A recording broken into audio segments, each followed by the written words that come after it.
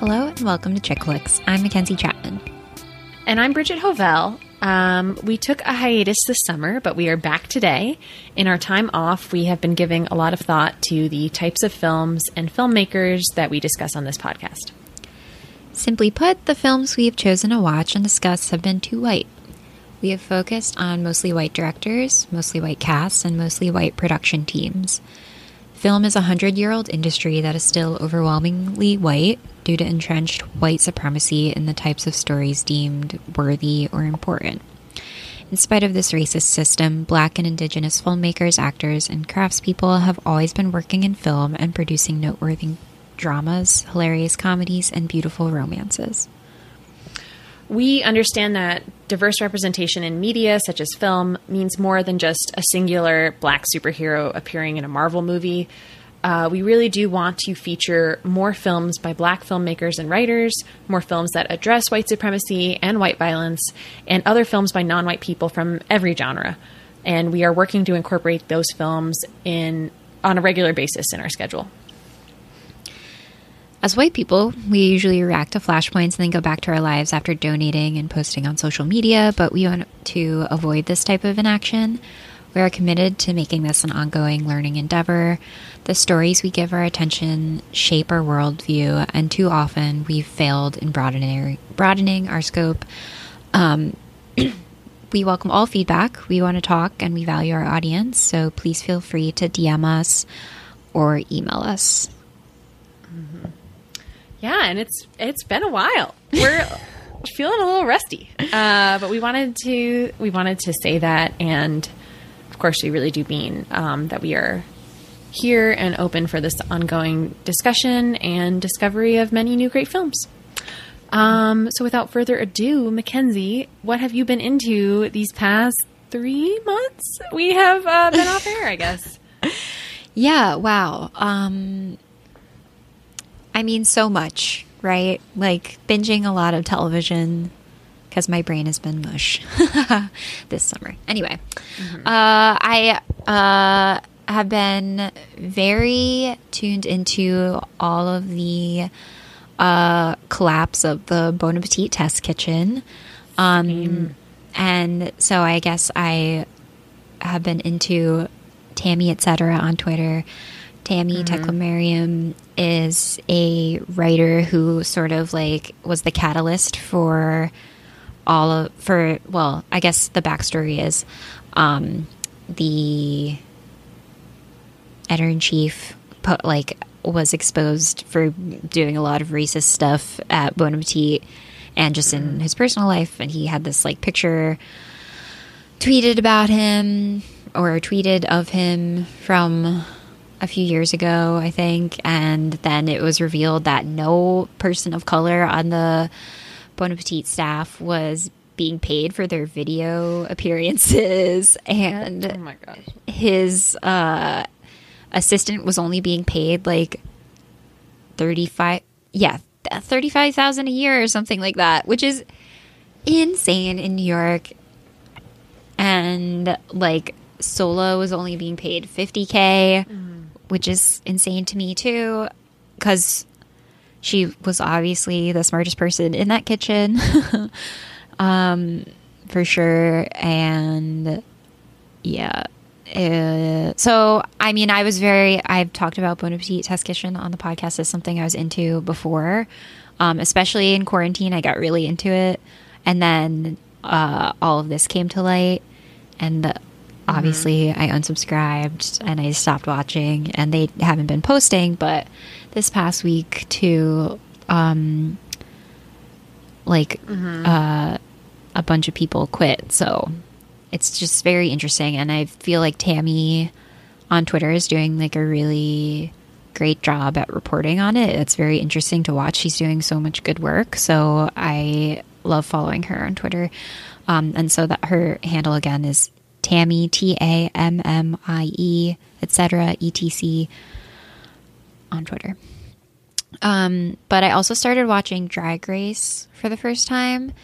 And that can mean many things because there are so many seasons of it and so many iterations. But I started with, I think it was 12 was the latest season. So I started with that, and then I watched All Stars and fell in love with Shea Coulee and Jujubee. I'm obsessed with them now, and I'm now like watching Canada. So Canadians have Drag Race? Their own yes, Drag Race? Okay. It's their first season. Oh, okay. Yes, so now I'm onto that. But honestly, like after Shea Coulee and Jujubee in All Stars 5, I feel just like disappointed by everything. But that's okay. I hope Jujubee comes back for like more seasons. But it's just a lot of fun to watch. I mean, it's like high art to see like all of the looks they put together. So it's been pretty inspiring to see in terms of like fashion. And it's really funny. And I think that I've tried to watch like some older seasons and they were kind of like mean, but I feel like in more recent seasons they're all just pretty nice to each other, which is nice. I mean, they do have this like it's called like reading, where you like, oh God, I'm gonna sound so stupid, but where you like drag the other person, or you like throw shade, you know. But it's all in good fun. And oh God, I'm talking for so long. Should I keep going? Keep going. Okay. Catch us up.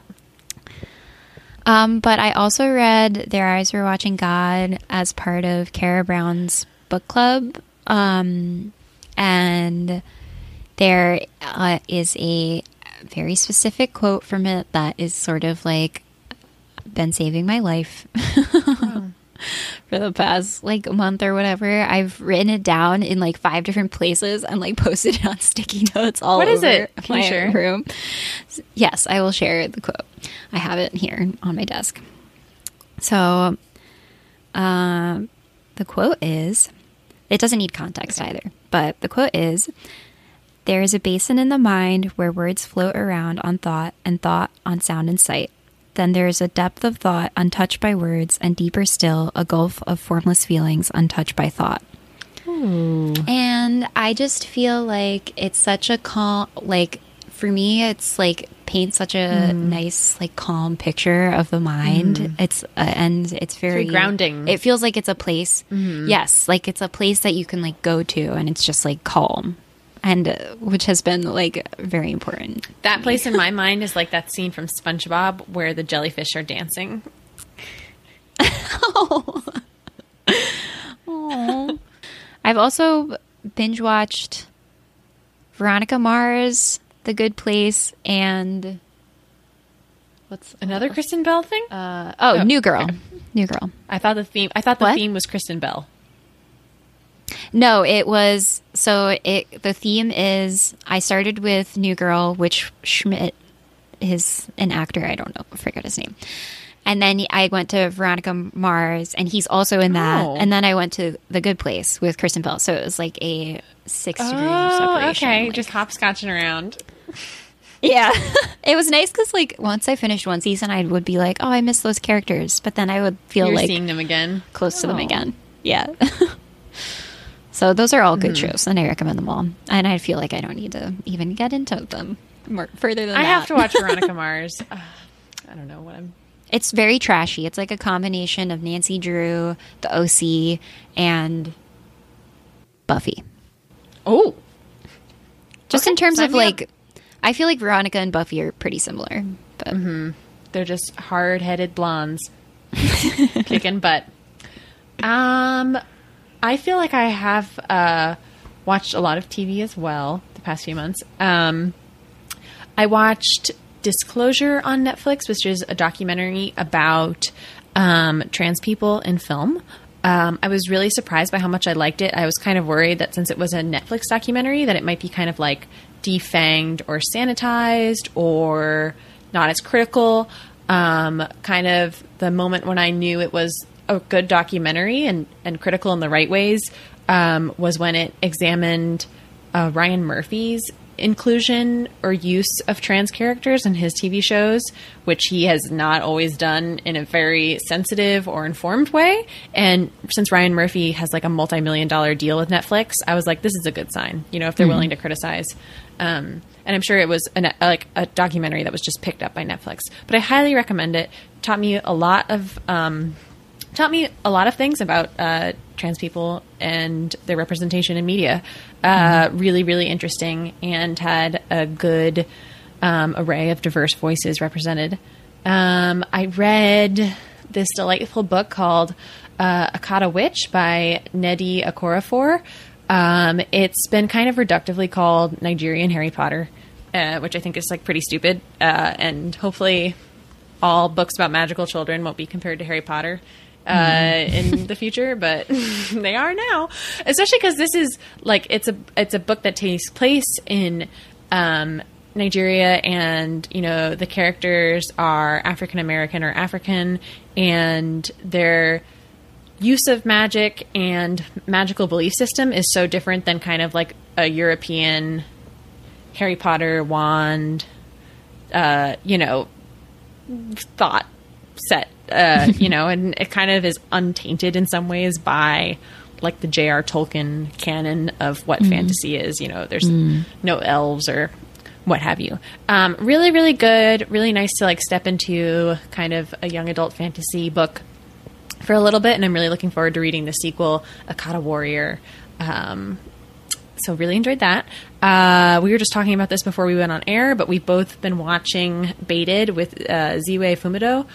So funny. It's on Thursday nights, I think 8 o'clock Eastern I'm time? not sure. I always watch it like after the fact. I sometimes catch it live and I'm like, ooh, and I'm trying to react and stuff. But it's this comedian, Ziwe, who you can find on Instagram at ZiweF, Ziwef. She is hilarious, and she has kind of LA-based comedians and writers with the occasional actor or other person known in media, like Caroline Calloway. She has them on her Instagram show, and she kind of goes through this survey of questions where I think the point is to bait them into saying something oblivious or ignorant or stupid, but it's done in really good faith in some ways. And I was saying to Ken's that the thing that's interesting to watch about it, especially as a white person, is you kind of realize how oblivious white people are, even when they have the best intentions. Some people come to the show overly prepared with like backup or like notes on how they're going to answer Ziwe's questions, which range from a quiz on civil rights leaders to how many black friends you have. And there's kind of like no good way to prepare for the show in that sense. So it adds this really like electric feeling to watching it live. I've just really enjoyed it, and I support Ziwe taking over Ellen DeGeneres' show. Yeah. She is the only person who should do that. I agree. So funny. And I have been, while working from home, getting really into a couple of albums. The one that I particularly want to plug is What's Your Pleasure by Jessie Ware. Have you listened to any of this? No. Okay, it's so good. It's her disco album, basically. Oh, wait. And did every you send song this is to me, maybe? Maybe I did Every listen. song is super sexy, super fun, just like an earworm immediately that you can get into. I think we're all caught up. I'm sure we have a lot of other things we've been reading and watching these past few months, but we've totally forgot to mention today's episode is on Fruitvale Station and If Beale Street Could Talk. So let's jump in. Fruitvale Station is based on the 2009 shooting of Oscar Grant, a 22-year-old black man. Oscar was shot and killed by a police officer named Johan Meserly at a train station in Oakland, California in the early hours of New Year's Day. The film begins with real footage of the police officer killing Oscar, and then reconstructs the last day of Oscar's life as he spends time with his family and celebrates the holiday.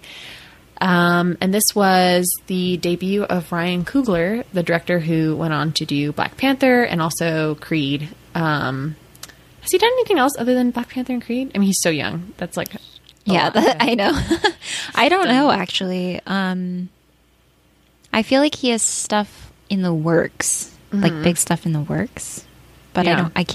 I don't know. But he was the same age as Oscar Grant and lived in the same area. So this is obviously a very personal story to him as well. As we mentioned at the beginning, it's based on true events of Oscar Grant, who was killed by police officer Meserly in 2009. And the movie begins with actual footage of the shooting. And just as a note, the police officer who killed Oscar only was in jail for 11 months. He had a 2-year sentence and he served 11 months of it. Crazy. Yeah, it's like it's definitely like it's very difficult to watch. The format kind of creates this sense of tension throughout the film because you start with this real life footage of Oscar's death, and then you're kind of working your way to that moment in time over the course of one day. And it really struck me as interesting to see this footage at the beginning because we have recently been seeing so many videos that are similar to the slaying of Oscar Grant, George Floyd most recently, and, countless other Black people who have appeared in videos this way and have had their deaths publicized this way. And I also thought of Spike Lee's The Black Klansman, which ends with footage of that woman, Heather, who died at the Charlottesville rally. So it's an interesting use to incorporate like amateur footage of these horrific real life killings. And it makes this like pressurized sense that we're like, everything is heightened, that even the most mundane things that happen in this movie because they're, the last day of this man's life. Right. This is Coogler talking about activism and the film. He says, I know the activism it sparked became the template of what was going to come over the... Oh, I'm sorry. This is not Coogler. This is from Jamila King in Mother Jones, who writes, I know that the activism it sparked became the template of what was to come over the following decade. People uploaded the video of the shooting to social media or gave it to local news. BART, B-A-R-T, which is the public transportation used in the Bay Area. Spokespeople worried aloud about public sentiment ruining its investigation, while witness videos proved much too compelling to brush the horrific incident under the rug. You could not only see what happened, but hear the gunshot echo through the station, the chaotic yelling and chatter that preceded it, which is exactly what you see at the beginning of this film. So Coogler worked with Oscar's family, his lawyers, and recreated the events of the last day of his life. He said that he thought there was a lot of inherent irony. This is a quote in the fact that it happened on New Year's Day, New Year's Eve, a day when people are thinking about the future, their optimistic, best version of themselves, looking forward to a clean slate. I always knew I wanted to tell it in that format, spend time, let things breathe, let the audience spend time with the character. And we'll get to this a bit more later, but it is a fictional retelling of Oscar's last day, but a lot of the negative reviews of this movie seem annoyed at the fact that this is like not a documentary, Yeah. And they are very, I don't know, they don't want to give any room for Oscar to be both like a good person and also have like mistakes that he made. They're just like, they want to like paint him as with one like brush or whatever. I don't know. And I think that's what the movie does so well, is that it acknowledges that like, yes, he is a human being who has regrets. It's the frustrating thing about these reviews. We read two by white critics. One is in Forbes, which I'm like, why does Forbes even have a film critic? His name is Kyle Smith. It's a terrible, terrible review. I'm just going to read a part of it, but it's really gross. Hoping to stir the public, though, the film dances around the facts. Its first problem is how to handle its 22-year-old subject, played by Michael B. Jordan, who was a small-time criminal who cheated on his girlfriend and had been fired from a job at a grocery store. All of these flaws are depicted in the film, but nevertheless, Fruitvale Station, a debut effort from Ryan Coogler, tries to fit a halo on its subject, seemingly to play up the audience sympathies. I don't think that's what it's doing at all, and I wanted to contrast this terrible review with something Wesley Morris wrote on Fruitvale and Grantland. He says, Oscar Grant is what's missing from movies about young black men. The movie strives to restore to Grant the individuality that the symbolism of tragedy took away. The film is not like viewing him with rose-tinted lenses. It's simply trying to restore his humanity, you know? And when these two white critics that we read, both of them, another one, The Guardian 2, also says Oscar was no angel. It's like the film, when you say that, you're kind of like immediately putting forth that the film is saying he was an angel when it's not, you know? Right. It's saying he was a regular person. Yes. Yeah, for sure. And also like a kid, like 22 is so young, you know? I mean, like you're an adult, yes, but like you are so young. Like there's a scene where he picks up his daughter from daycare, preschool, and they race back to the car, and it's sort of like in slow motion, and he has like such joy in his face, and it just makes me feel it's just like he is also like so young, like his daughter, almost like just like youthful, and like with so much like I don't know. And even the mistakes he's making are mistakes at the beginning of what should be the beginning of a person's life, you know? And yeah, it's just like, I hope when you read these reviews that are immediately taking umbrage, like kind of creating like a straw man argument about this film from the get-go, like, well, there's no way Coogler knew that these interactions happened, or, you know, there's a scene where Oscar comforts like a dying dog that was hit by a car, you know, and they're like, well, this didn't happen. It's like, no shit. Are you taking the same sort of energy to like biopics about like white historical figures, you know? Probably not. Like, I think we can all understand this is a work of, it's a fictionalized account, you know, and that you're condensing his life down to one day, and by virtue of that format, you're going to have to include stuff that's going to speak to Oscar's character. You know, like, I don't think an ordinary day in my life would include all of the parts that make me a whole person, you know? Right. It's just very annoying. Coogler also said on representations of black men in film, media representations of young African-American males are often one-sided and very narrow, to the point that they are dehumanizing, to the point that their lives don't have the same value that other lives have, to the point that people are okay with them dying young.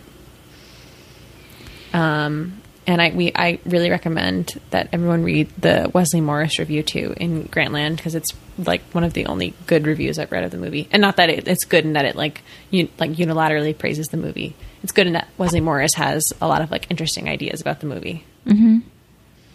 What a great cast as well, especially for a debut movie.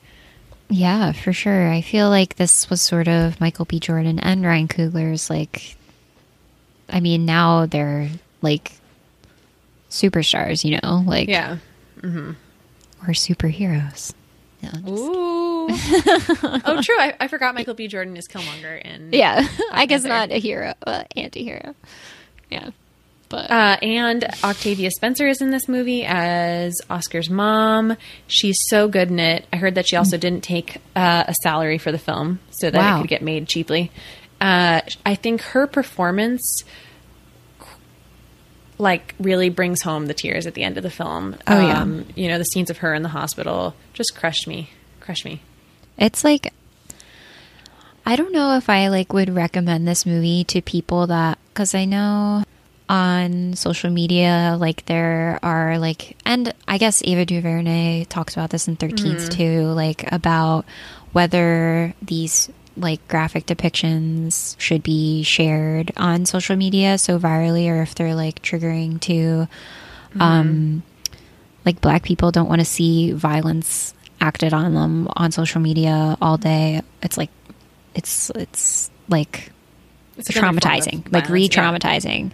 And I would, so like, I don't know if I can like recommend this movie for that reason. Like, I feel like probably like all white people should watch it because it does do such a good job of humanizing Oscar Grant and like, and it's a good, really good movie, but it's also, like I was saying, like just super hard to watch.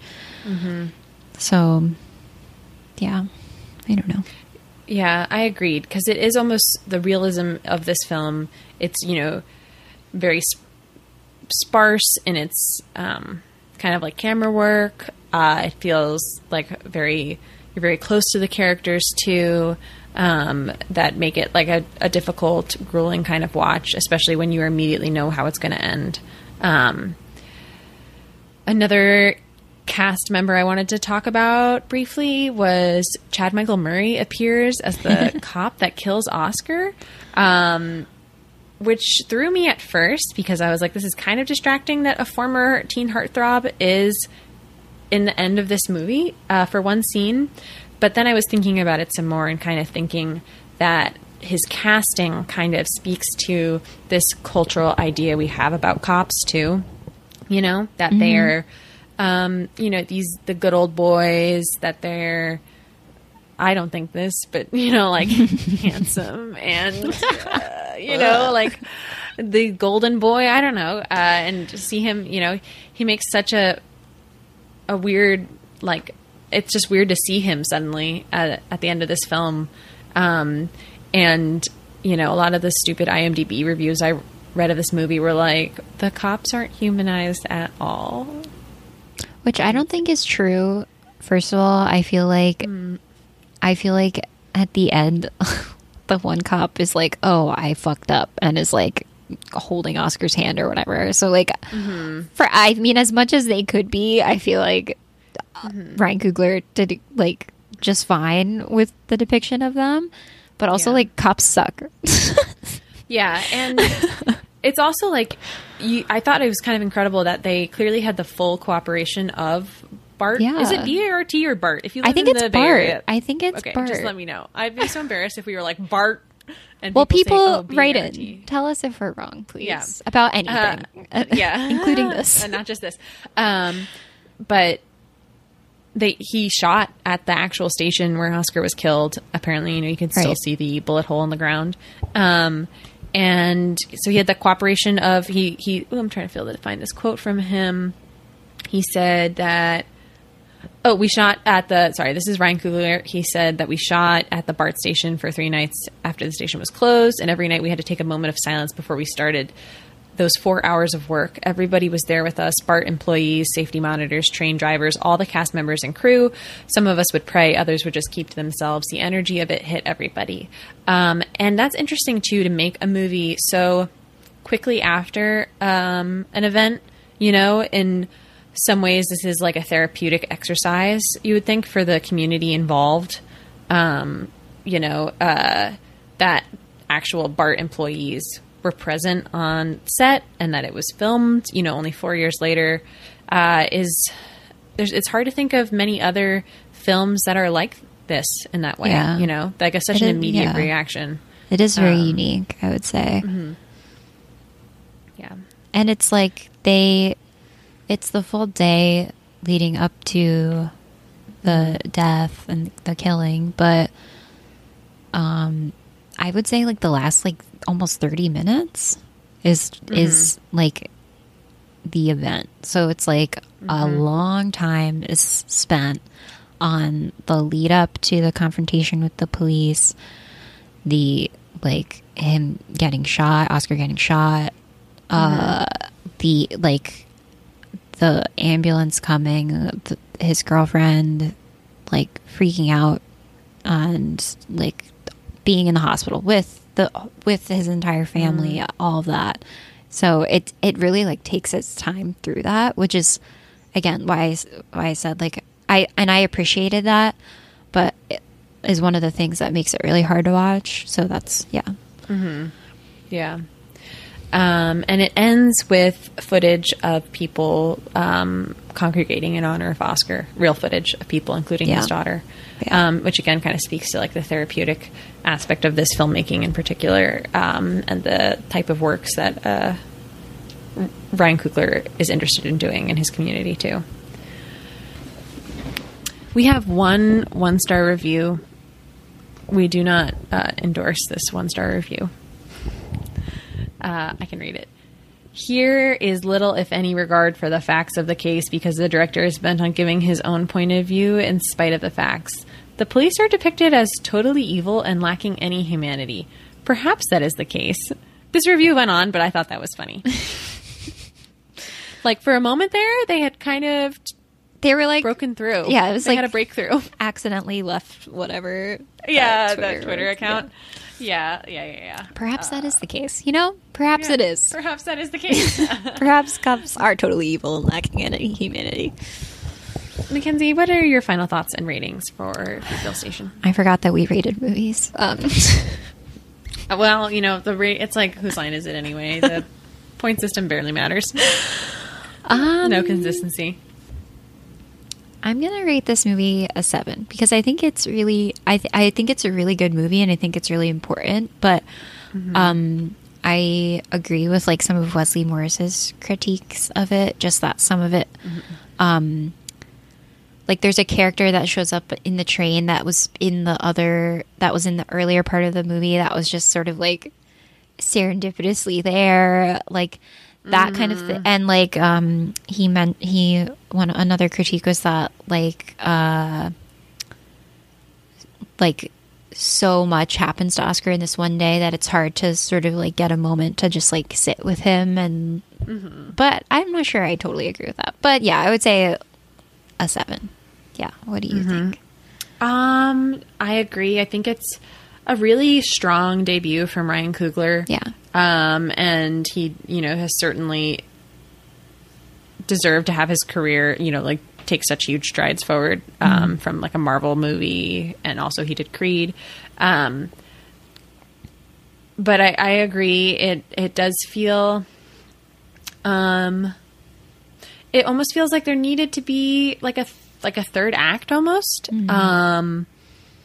The format is both what makes this movie, I think, like really unique and compelling in that it's a one-day countdown basically to Oscar's death.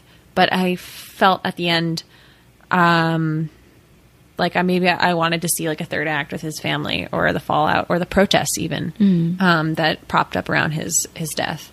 So I'm going to give it a 6, but it's Billie Eilish's favorite movie. That's an IMDb trivia piece and just kind of weird. I don't know.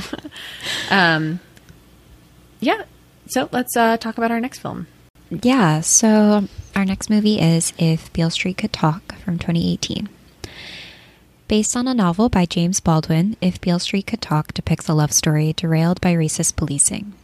Fonnie and Tish, two childhood sweethearts, are on the precipice of beginning their adult lives together when Fonnie is falsely accused of rape. Tish's family coalesce around the young couple and devote all of their resources to proving Fonnie's innocence. A pregnant Tish visits Fonnie in prison and recounts pivotal moments of the resilient romance. I saw this movie in theaters. Oh, God. And it was so beautiful on the big screen. I didn't. I just watched it on my crappy laptop, and I'm sad about it. But one day I'll have a TV again. Yeah, it's such a sumptuous, like, film. It's so lush. It's lush. The costumes are amazing.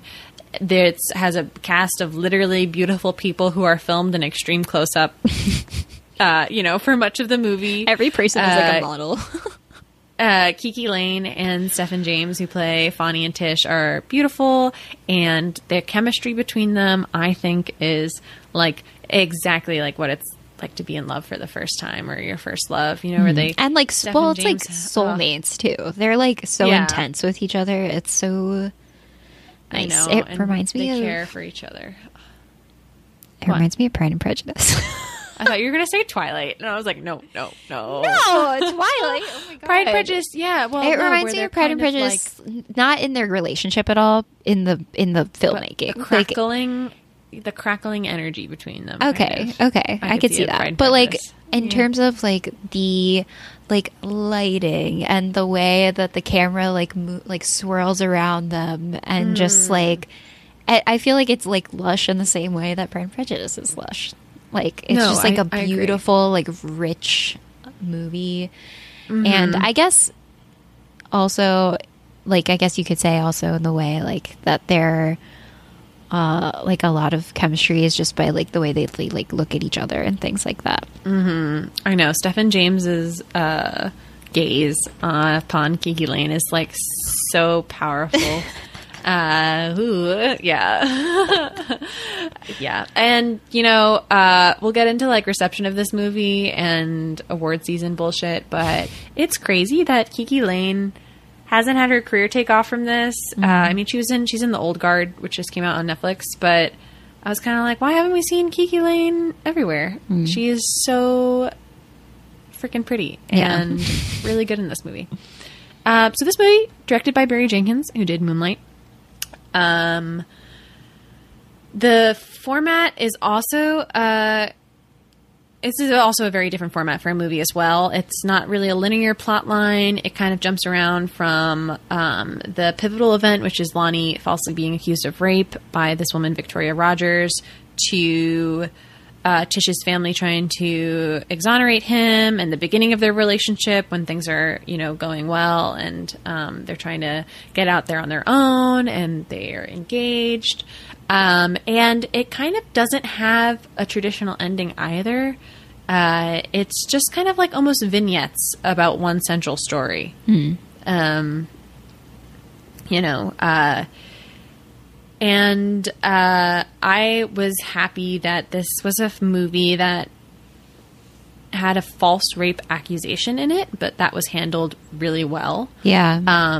You know, where two characters, the mother played by Regina King and Tish's sister, both say at different points, you know, like this woman was raped. Yeah. But not by Fonny. Right. You know, and it's false rape accusations are rare, but this one was handled within the context that black men are often demonized by non-black women. Right. Well, and also it was like a vendetta prompted by a that racist cop. Yeah. Yes, prompted by a racist Who Ed Skrein is the racist cop in this movie. Who's that? Who he was in Game of Thrones for a little bit, and as who? I don't know. I probably. It's like he's one of Daenerys' boy toys, but he was recast pretty suddenly, so he like changes in appearance very abruptly. It's one of the only times they did that in the whole TV show.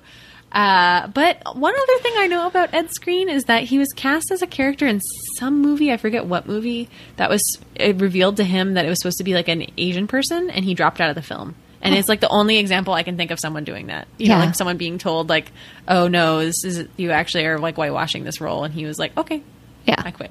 Yeah. Wow. Good job. That's random trivia for this man. Very random. I don't know why I know that about him. It's because his name is kind of weird, Ed Skrein. Yeah. I also, when I saw this movie, I saw it with my friend Linnea, and for some reason, I hadn't read the book. I thought that it had a happy ending. I like said that out loud to Linnea. I said, this movie has a happy ending. And then as it was apparent the movie was wrapping up, I was like, it like, oh no, it kind of doesn't have, I mean, it has a happy ending in that their love perseveres, you know, but Fonny, you know, serves a sentence in prison for a crime he does not commit. Yeah. It's definitely, I feel like overall the movie is like full of joy, I guess you could say. I do think like it's a like overall sort of like a kind of hopeful movie, I guess. It's just very like loving, but it is like so shitty that he goes to jail and that the cops are racist, and that this book was written in 1974 I think. Yeah. And this is still happening. So I guess it's like their like love story is very like hopeful and inspiring, I guess, but it's like also just very sad that and I guess some people did like critique this movie for not being as angry as the book was. And I think that one of the ways that, and I haven't read the book, so I'm not sure how to speak to that, but I think one of the ways that Barry Jenkins did like try and add some like, I guess, anger to it was to use like real pictures of police brutality and things like that. And we listened to on the director's cut, was it Paul Thomas Anderson? Yeah. Interviewing Barry Jenkins. And Barry Jenkins said like, Tish is the one who's narrating the film, and she narrates these pictures that are used throughout the movie.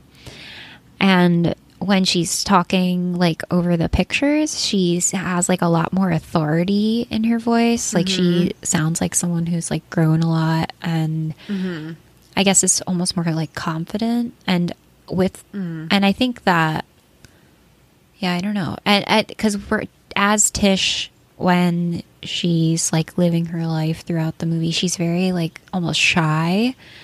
I think in one moment she stands up to Fonny's mom, and in that moment she's like, it's awesome to see her like stand up for herself. But I think throughout the movie she is like pretty like demure, I guess. But I don't think that's a bad thing. I think it's just like her personality. Yeah, I know.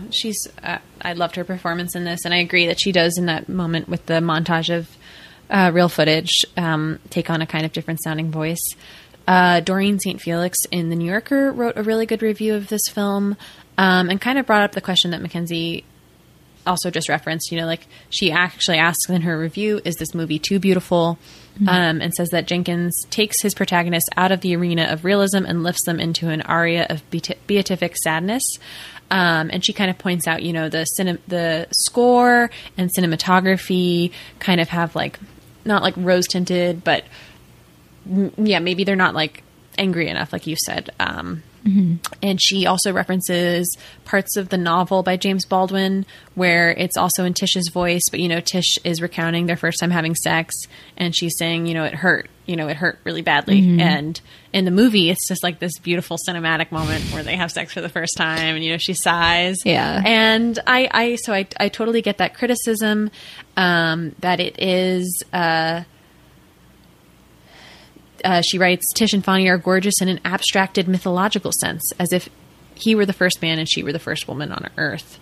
So I could see the reading being that they're like almost like not like real people in that sense too. And another part that didn't make it into the movie is that Fonny's father kills himself when it's discovered that he was kind of cheating around at work to make money for Fonny's defense case.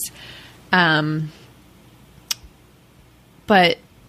the cinematography is so beautiful, and I love how active and investigative the camera is. And the score is by Nicholas Britell, who also did the Moonlight score, and he does the Succession music. So he's so good. The score is beautiful, though, too. The score is like, I was like, I want to write a college essay while listening to this. Yeah, it was very beautiful. I love a good score. Another thing it has in common with Pride and Prejudice, that I would write a college essay to the music in it. And there's a cool scene involving a sculpture, and just looking at a sculpture for a long time. So to kind of counter Doreen's review of this movie, this isn't like in direct conversation or juxtaposition, but Hannah Georgis in The Atlantic writes about If Beale Street Could Talk and the urgency of Black love. And she says that depictions of Black love are not impossible to find, but the Jenkins adaptation translates Baldwin's text with the tenderness often shunned by major studio films. The movie doesn't revel in the spectacle of its characters' pain, and indeed scrubs some of Baldwin's grit from its visuals. Where other stories might have pitted the fantasy of Trish and Fonny's love, Beale Street paints a luminous portrait of a delicate balance. Their love undergoes duress, but it is a story above all of joy, which we kind of said earlier too. And it's interesting that she also points out in this that it's a tenderness often shunned by major studio films. But this movie, after Barry Jenkins won Best Picture for Moonlight, really didn't pick up any major accolades at the Oscars other than Regina King winning for Best Supporting Actress. And it's definitely because the Academy loves movies about slavery and black biopics. And that's it. Yeah.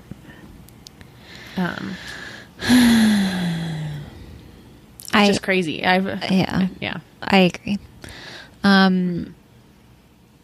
But I did. So we read that article about James Baldwin and about, I guess, sort of going off of what Hannah said about like black love and stuff, about how. Is it the part she writes? Is it the part she writes about how, as in Moonlight, the love that Beale Street characters have for one another is impossible to extricate from the larger societal forces acting upon them? No, it was about just in general about like how James Baldwin believed, I guess, that like love could be liberating or something. I don't know. Yeah. I don't know. That could be totally wrong, guys. I am not an authority on literally anything, but I think that's like I don't, obviously there's probably more behind that statement that I just don't know about, and I don't think I like agree that like love is like a solution to anything, I guess. But there was there's a scene in the movie where Fonny is reconnecting with an old friend, Daniel, that was in jail for a long time, and it like the beginning of the scene, or like the sequence, I guess, is like him reconnecting with Daniel and inviting Daniel back to the apartment, and Tish is like grabbing beers and making dinner, and it's just like this really lovely like time where they can all just like be together and be having fun in an apartment, which like all young people should be able to do, and like just have a good time together. But then there's this long scene where Daniel's describing his time in prison, and if this movie, I guess, isn't like as angry as the novel, and that could be a critique of it, I do think that this scene, I guess, it's not like anger, but it's like They're grief, being robbed of this kind of grief or like trauma that Daniel like is sort of expressing to Fonny, and I think it's like really moving that he feels like he's able to express that to Fonny at all, just because I feel like there's like a lot of like toxic masculinity is often like you can't express emotion, so I think it was nice that he was able to in that moment. But also he says this thing like the white man has got to be a devil because he sure ain't a man. And I think that like maybe I should just edit this whole part out, I don't know, but like no, go on. But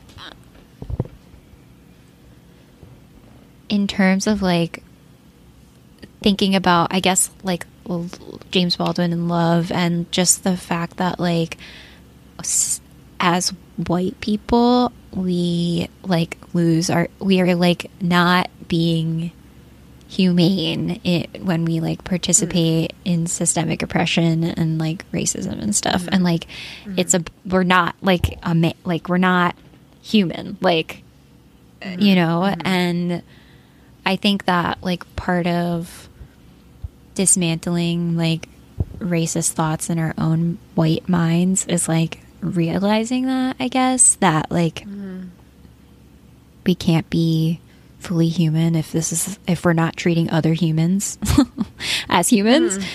I don't know, I just thought that like maybe it would tie into like how like James Baldwin thinking about love, I don't know.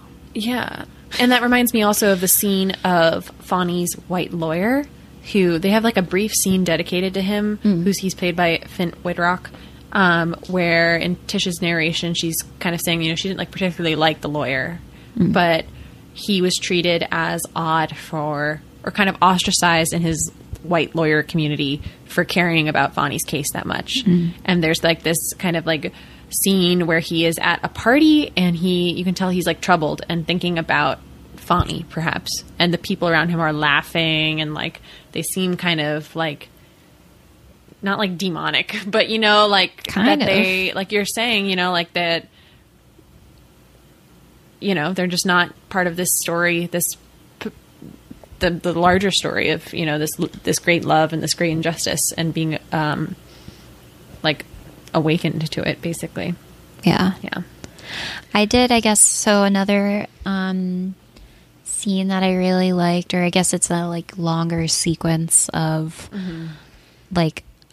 Tish announcing that she is pregnant, and then to her family, and then her family inviting Fonny's family over, and Fonny's family, or at least his mother and his sisters, are very conservative and I guess really very religious, and it's such a good scene because it's working on so many levels. I think it's funny, but it's also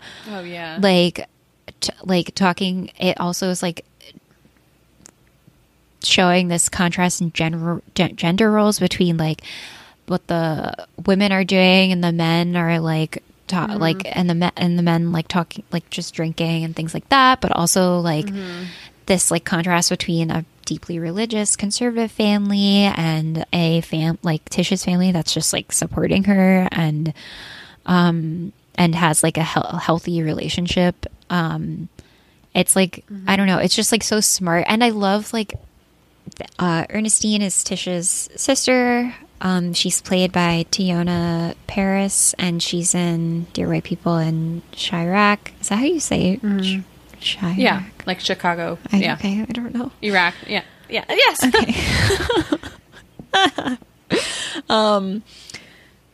But she's so good, and she has this. She's so powerful. I love Ernestine. Yeah. She has this line, which I can imagine being plucked right from the book, but she says unbow your head, sister, and it's so beautiful and just so supportive of Tish, and I just was I know, very there for it. And then she when Fonny's family is just sort of attacking Tish, Ernestine is nope, we're not doing this. I'm not being polite, I'm protecting my sister, my family, and throws them out of the house, and just she kicks the family out, the mom is and take your stuff, and then Ernestine just throws out the coats behind them on the ground. It's just great. It's a great scene, and she's kind of who would ever want to have sex with you to the yes. It's very funny. It's a great role. And it's such a believable, beautiful family too, where you feel as you move throughout the film that any one of these characters could kind of have an entire story devoted to them. The father's relationship, or even Ernestine. We know that she works with a lawyer in some contexts, but we don't know that much about her character. But you can just sense that there could be another story there, or the Jewish landlord, where I think the vignettes work in that sense that it creates a very established feeling world around these two characters, with them at the nucleus. I love Regina King, and she is so good. And if you haven't watched Watchmen, do so. Yeah. I mean, Regina King is so good in this role. She sort of does have her own storyline when she goes to Puerto Rico to hunt down Victoria Rogers, sort of, to try and get her to testify, or say that Fonny wasn't actually the person that raped her. But she, I think, just gives such a powerful performance from you could just see the pressure on her to make this work, and it's just such a complicated mission that she is sent on to she like where she like knows this woman was raped, but she also knows that it wasn't Fonny. So it's like she's walking this fine line, and I think she knows that at one point she confronts Victoria, and Victoria sort of just starts like, she sort of has like a breakdown, and I think Regina King, what's Regina King's character name? Sharon? Oh, okay. I feel like I just knew her as like mom. But I know, I was thinking that too. Yeah. Mom and dad. Yeah. Yeah, Sharon. Yeah, you can see when Victoria has a breakdown that like she is like holding those two truths that like that it's like a horrible, horrible thing happened to Victoria, and that she probably made a mistake in the way that she approached her asking about Fonny, and that Fonny would probably like it also was innocent and did not deserve to be in jail. I mean, no one deserves to be in jail except for like mass murderers. But anyway, Regina King, very good. I know. Regina King's super good. Yeah. Okay, yes, 1-star reviews. Let's do this. So our first 1-star review, not our, but like we found this. Bridget found it by a stupid person on the internet. I mean... So the first one is, on top of these basic flaws, the central characters are boring. They are in love. We get it. Move on. Meanwhile... Like, ooh, this person has never been in love. And like, meanwhile, I'm sitting over here like, what else is there to make any movie about? Just like, give all me movies more should movies. just be romantic stories. Beautiful people falling in love, please. The second Yeah, one-star review is, first of all, this movie was just incredibly pretentious. Like you're watching the story of George Washington or something. This one made me laugh out loud. What? I know. And this is just the beginning of the review. This person goes on, but never goes back, never mentions George Washington again. So I don't know why George Washington was the most pretentious thing he could think of. I think we all study George Washington in elementary school, so I don't really know what he's getting at there. Oh, man. What are your final thoughts Nancy, and rating? You go first this time. You beat me to it. I really like this movie a lot. I love Barry Jenkins. I want to watch more Barry Jenkins movies. I ship him and Lulu Wang together. So much. And Lulu, yeah. Oh my gosh. But love this movie. I totally can understand criticism of it for kind of beautifying a very tragic, upsetting story. But it felt, it's just, I think, really worth watching. And I'm going to give it an 8 out of 10. What about you, Kenz? I agree with everything you just said, but I might give it a 9. I just going. I'm just more optimistic these days. Hello, JK. Yeah. So obviously, both of these movies were really talking about police brutality against Black people, and they're both heavy topics, but we thought it was important to talk about. And we encourage everyone to research their like local bail fund or mutual aid organization. Is that right? Organization? Yeah. Okay. And make donations if you are able to. Thank you for listening. We're excited to be back on air. It would really help us out if you left us a review on Apple Podcasts and subscribe wherever you get your podcasts. You can follow us on Instagram and Twitter at ChickFlixPod and email us at chickflixpodcast@gmail.com.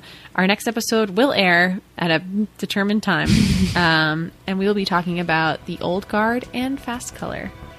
Chickflix is researched and written by Bridget Hovell and edited by Mackenzie Chapman. Many thanks to Tim Creek Carlson for our music. Thanks for listening to Chickflix.